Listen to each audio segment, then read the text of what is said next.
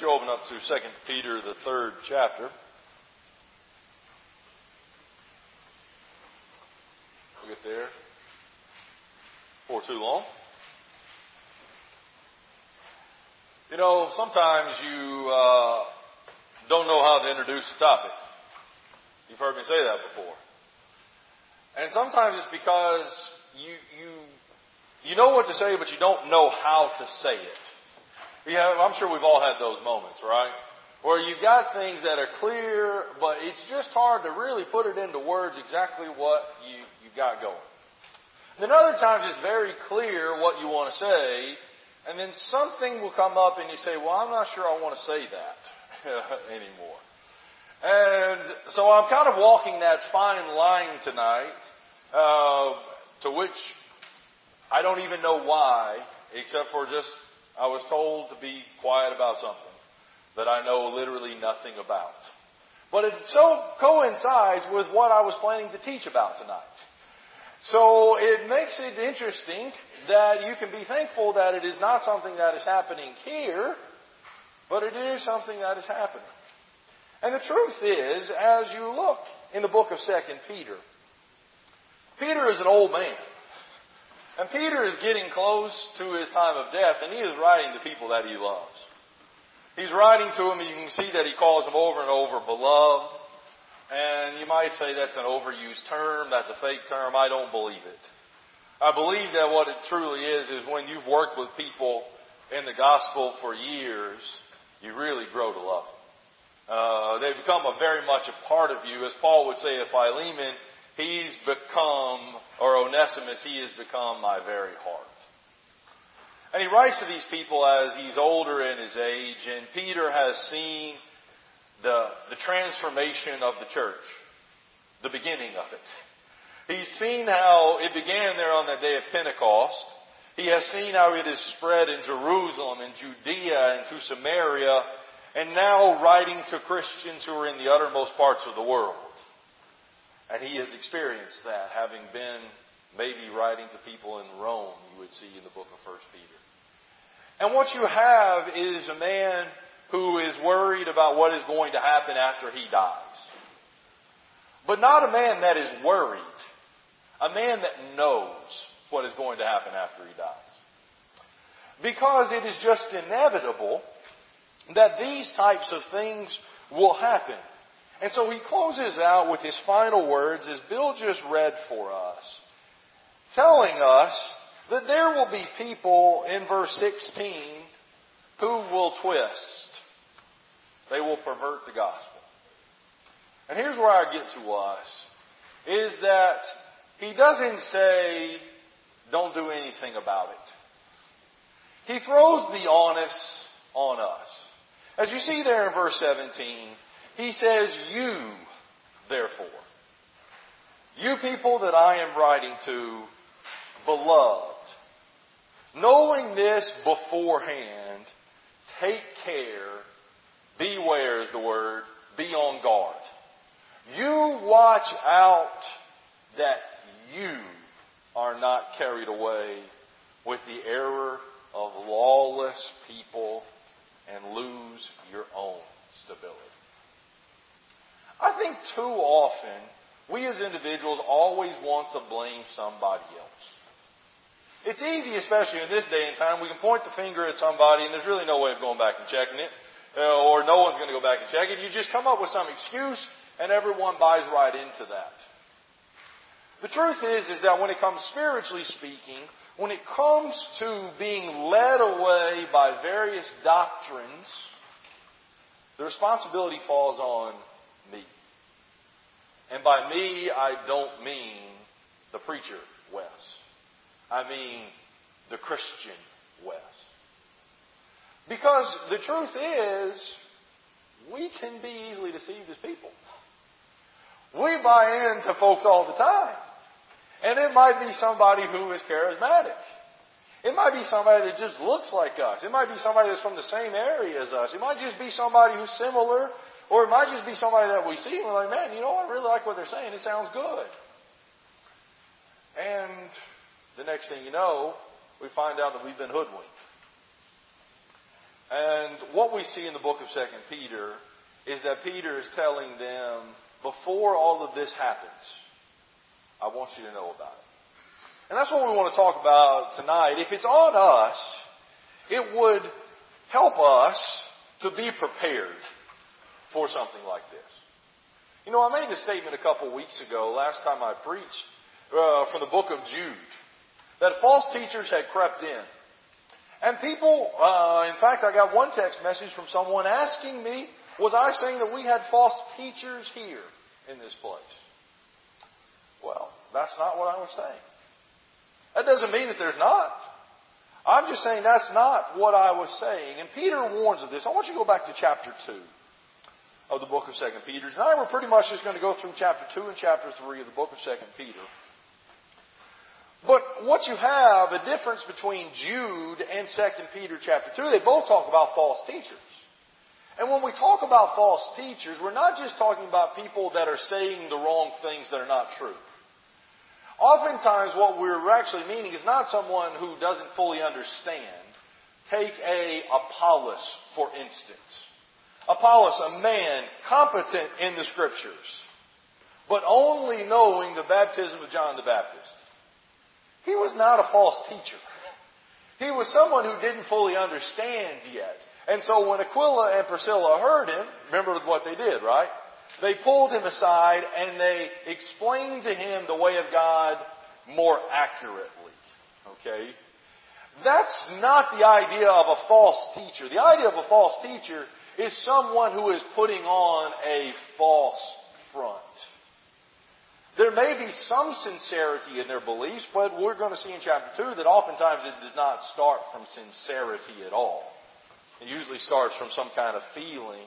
And that's the point. If you look in verse 1 here of 2 Peter chapter 2, Peter says, but false prophets also arose among the people, just as there will be false teachers among you. That's an uncomfortable statement. That I imagine writing to a group of people that you love and said, there are going to be people that are in you right now that are going to go off. And they're going to try to lead you with them. That is not a message that would be easily received. But you think about how common that is. Jesus had 12 disciples, right? You have one that was putting on front. You have one that gave him over. There's just falsity. They're not what you think they are. He was a thief. He didn't want to put money in the basket so that they could give it to the poor. He wanted to put money in the basket so he could keep it for himself. That's people. And that's been going on from the beginning of time, and religion is people were claiming to be speaking on behalf of God, and they were not. And he says there are going to be those that come among you. Peter's not the only one that says that. Paul says that in Acts chapter 20. That among you elders, there will be some who creep in among the flock, and they are devouring them, and they will lead them astray. That's, again, very uncomfortable. To think that somebody that has led you as an elder of the church in this local place could lead you astray away from Christ. And that's what the kind of serious thing we're talking about. Is that not can it happen? When will it happen? And that is a very, very serious thing to consider. So when you think about these false teachers who will come in, I want you to notice some descriptions here in verse 1. They're false teachers, they're among you, and they will secretly bring in destructive heresies. They're not out there shouting the trumpet. Oftentimes these things are done over dinner. They're done in the parking lots. They're done at coffee houses. They're done over email. It's not usually done right here in the pulpit or at the Lord's table or in Bible classes. It's often done in quiet, in darkness, so that, as the saying goes, a little leaven leavens leavens the whole lump, and it begins to permeate. And they bring in these things, and when these things come to fruition, if you take into these heresies, and this heresy is the idea of a sect. It's our same word, this different party. If you go along with this party, what you will get is destruction. You will be destroyed from that. And these people that it comes from, they even denied the master who bought them. And when we think about denying someone, we think about Peter, right? I don't know the man. That's not necessarily the way that this is used here. Could be the way it is. The other way that the word denying is used is when you forsake someone. When you had been enslaved to them, you had been in bondage to them. As 1 Peter chapter 1 and verse 18 says, you were bought with not silver and gold, but with the precious blood of the Lamb of Christ. They had been bought. These were Christians who now had gone to serve another master. They had now denied, they had now forsaken. And so what do they bring upon themselves? Swift destruction. It comes on them quickly. It's not going to happen in a very slow way. They're bringing on swift or sudden destruction. And many will follow. That's a big, big thing. Many will follow. Usually when there's some kind of split over some false teaching, it is not a small thing. It's not a handful of people that leave. Usually it is a considerable amount of people. And it is very dangerous and it is very gut-wrenching. And so many will follow their sensuality because that's how these people live. They live by what they feel, what they think. And because of them, the way of truth is blasphemed. Because these people are claiming to be of Christ, the real way of Christ is spoken against. And it causes all of this. And so verse 3, we learn that in their greed, they will exploit you with false words. Your own brothers and your own sisters in Christ will take advantage of you by lying about you. And that hurts. That is painful to think that my brother or my sister would do that. But I want you to notice this. Their condemnation. These people who deny, these people who exploit, these people who follow their senses, their condemnation from long ago is not idle. And their destruction is not asleep. It ain't going to something's not going to happen about it. God is not asleep on this. God isn't asleep at the wheel. God knows exactly what is happening, and He knows that they will be destroyed. So He uses an example of that. He says in verse 4 there, if God didn't spare the angels when they sinned against them, you and I as human beings, where do we compare against angels? Lower than the angels, Hebrews 2 would say. We don't have the might to kill 185,000 in one night with a sword. Angels did. We don't have the power to go through an entire country and kill all of the firstborn males of animals and human beings in one night. Angels did. We don't have the ability to scare donkeys when we pull out a sword. Angels did. There's a huge difference between us and angels. And he said, if God didn't spare the angels, what do you think He's going to do with them? And if He didn't spare an entire world, verse 8, the world of Noah, a world in which everyone except for those 8 souls were evil. Their thought was on evil continually. If He didn't spare them, and if He didn't spare another city of Sodom and Gomorrah where there weren't 10 righteous people left, He said, but yet there's still one guy in that Sodom and Gomorrah. There was still one person in Noah and his family. In verse 7, if He rescued righteous Lot, and Lot was greatly distressed by the sensual conduct of the world, for as that righteous man lived among them day after day, He was tormenting his righteous soul over their lawless deeds that he saw and he heard. The guy that Lot was is not the guy of his surroundings. He was in absolute pain over what was going on in his city. And even when those cities were completely destroyed, as an example of what God would do to the wicked, God still saved that righteous man. And he did that for the purpose there in verse 9. Then the Lord knows how to rescue the godly, and the Lord from trials, and to keep the unrighteous under punishment until the day of judgment, and especially those who indulge in the lust of the defiling flesh, passion, and they despise authority.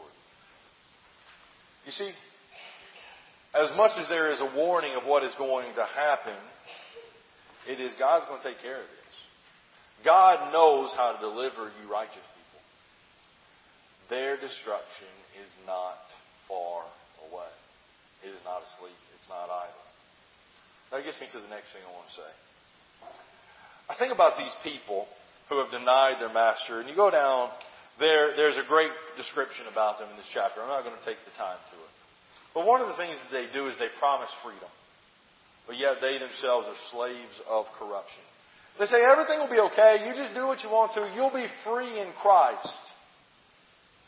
And really what they're saying is, and I believe Percy prayed about this morning, they're going back to the beggarly elements of the world, those base things. And you've got this going on. I want you now to go down with me in verse 19. They promised them freedom, but they themselves are slaves of corruption. For whatever overcomes a person, to that he is enslaved. Now, I want you to think about what could overcome somebody. Things like bitterness can overcome somebody. Things like anger can overcome somebody. Things like pleasure can overcome somebody. People can overcome people. And the next thing you know, whatever that says to do, or whatever that person says to do, guess what? That's what I do. That's my master. And whatever it is that a person can be overcome by, that's who they're serving. That's who they're enslaved to. And he says, now these people, 21, or verse 20. For if, after they have escaped the defilements of the world, I want you to think about that. After they've escaped. We were doing a little mud race that Everton brought up last week.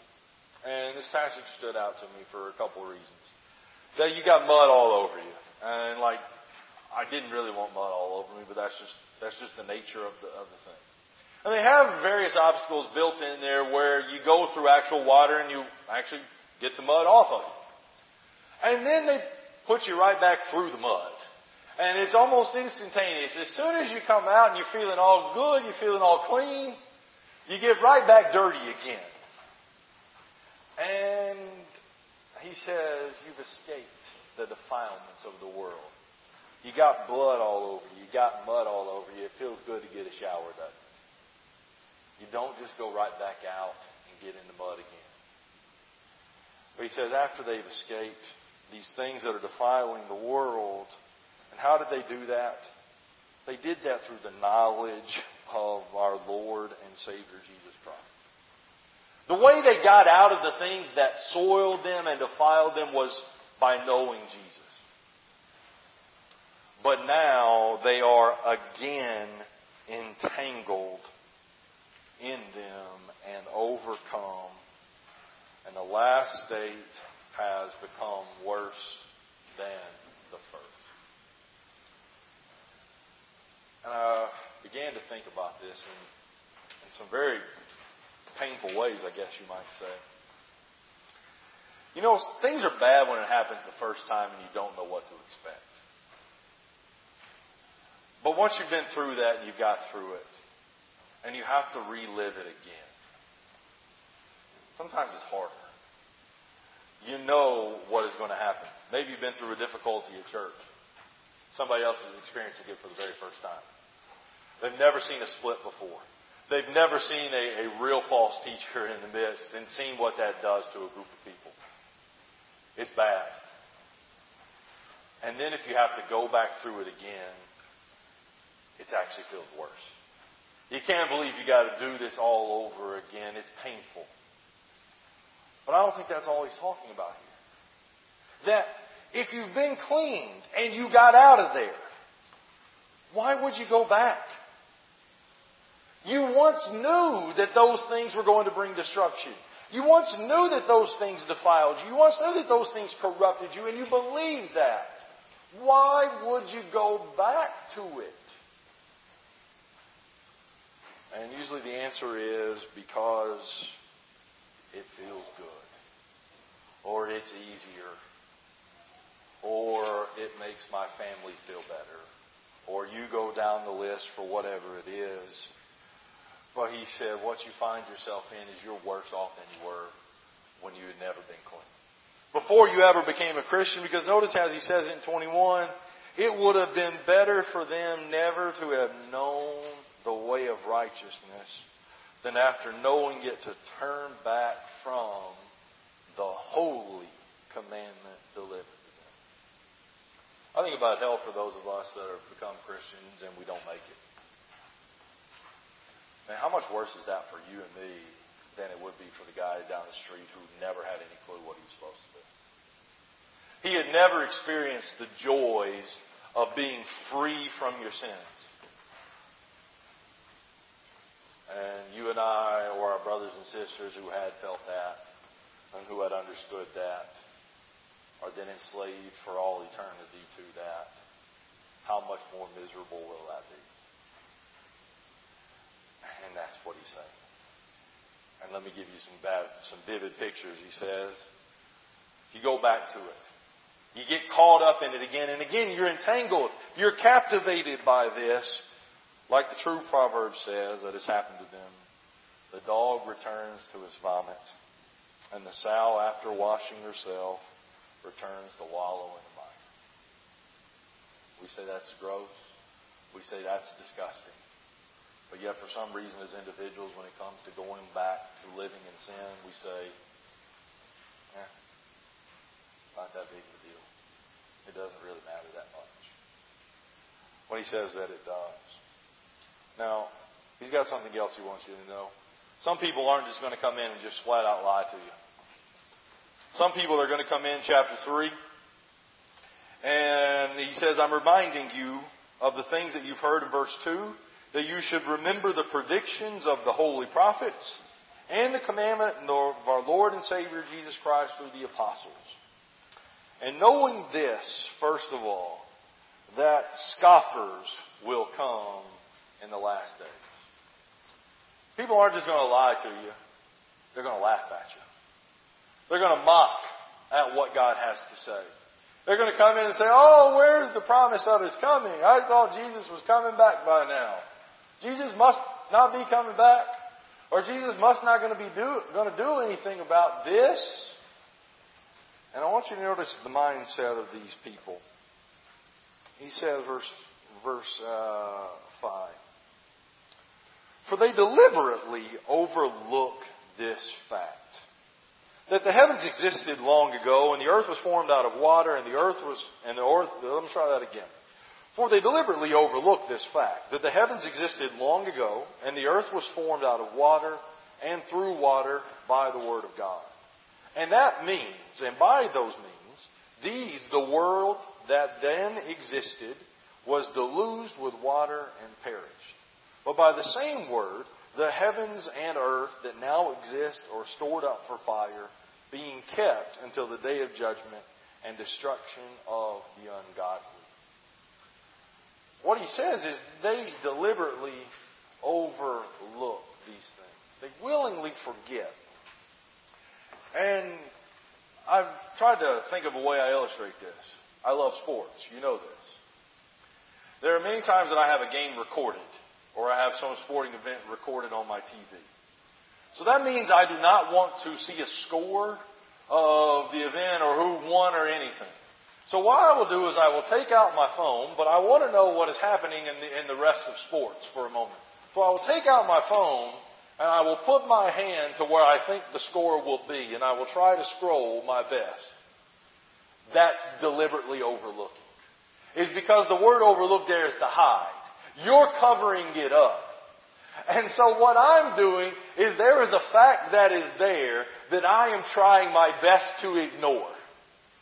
And you know what often happens with that little score that I'm trying to hide? It comes somewhere out of nowhere. So the other day I had one and I had done really good. I had hit it on my phone and I said, well, I need to check my email.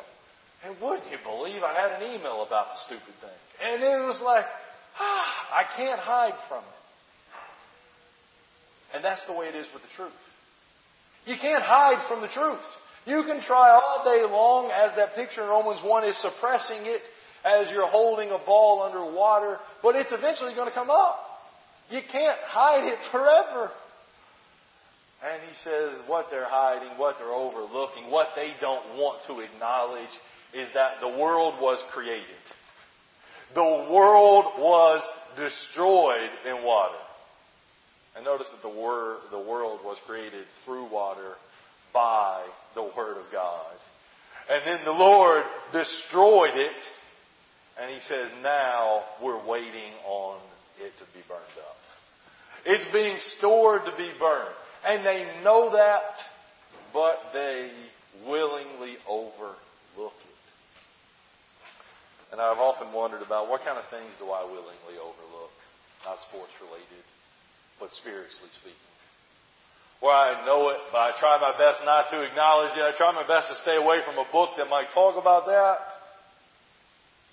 And he says, no, it's going to happen. And so he turns to the brethren, and he says to them in verse 8, but do not overlook this one fact, beloved. It's like they're overlooking it, but I don't want you to hide this.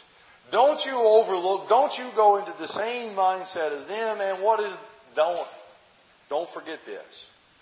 That with the Lord, one day is 1,000 years, and 1,000 years is one day. Don't you think for a second He's not doing something about it.